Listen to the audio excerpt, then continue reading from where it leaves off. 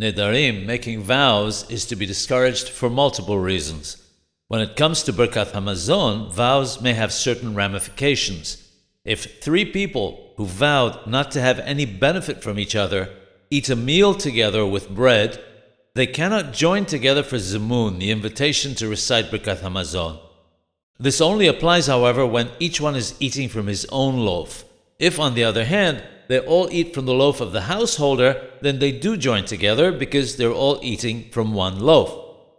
In a case where Reuben swore that he would not speak to Shimon, and the 2 of them ate a meal with bread together with a 3rd person, Reuben may not be the one to recite the Zimmun because he is inviting both Shimon and the 3rd person to recite Birkat Hamazon, and he vowed not to speak to Shimon.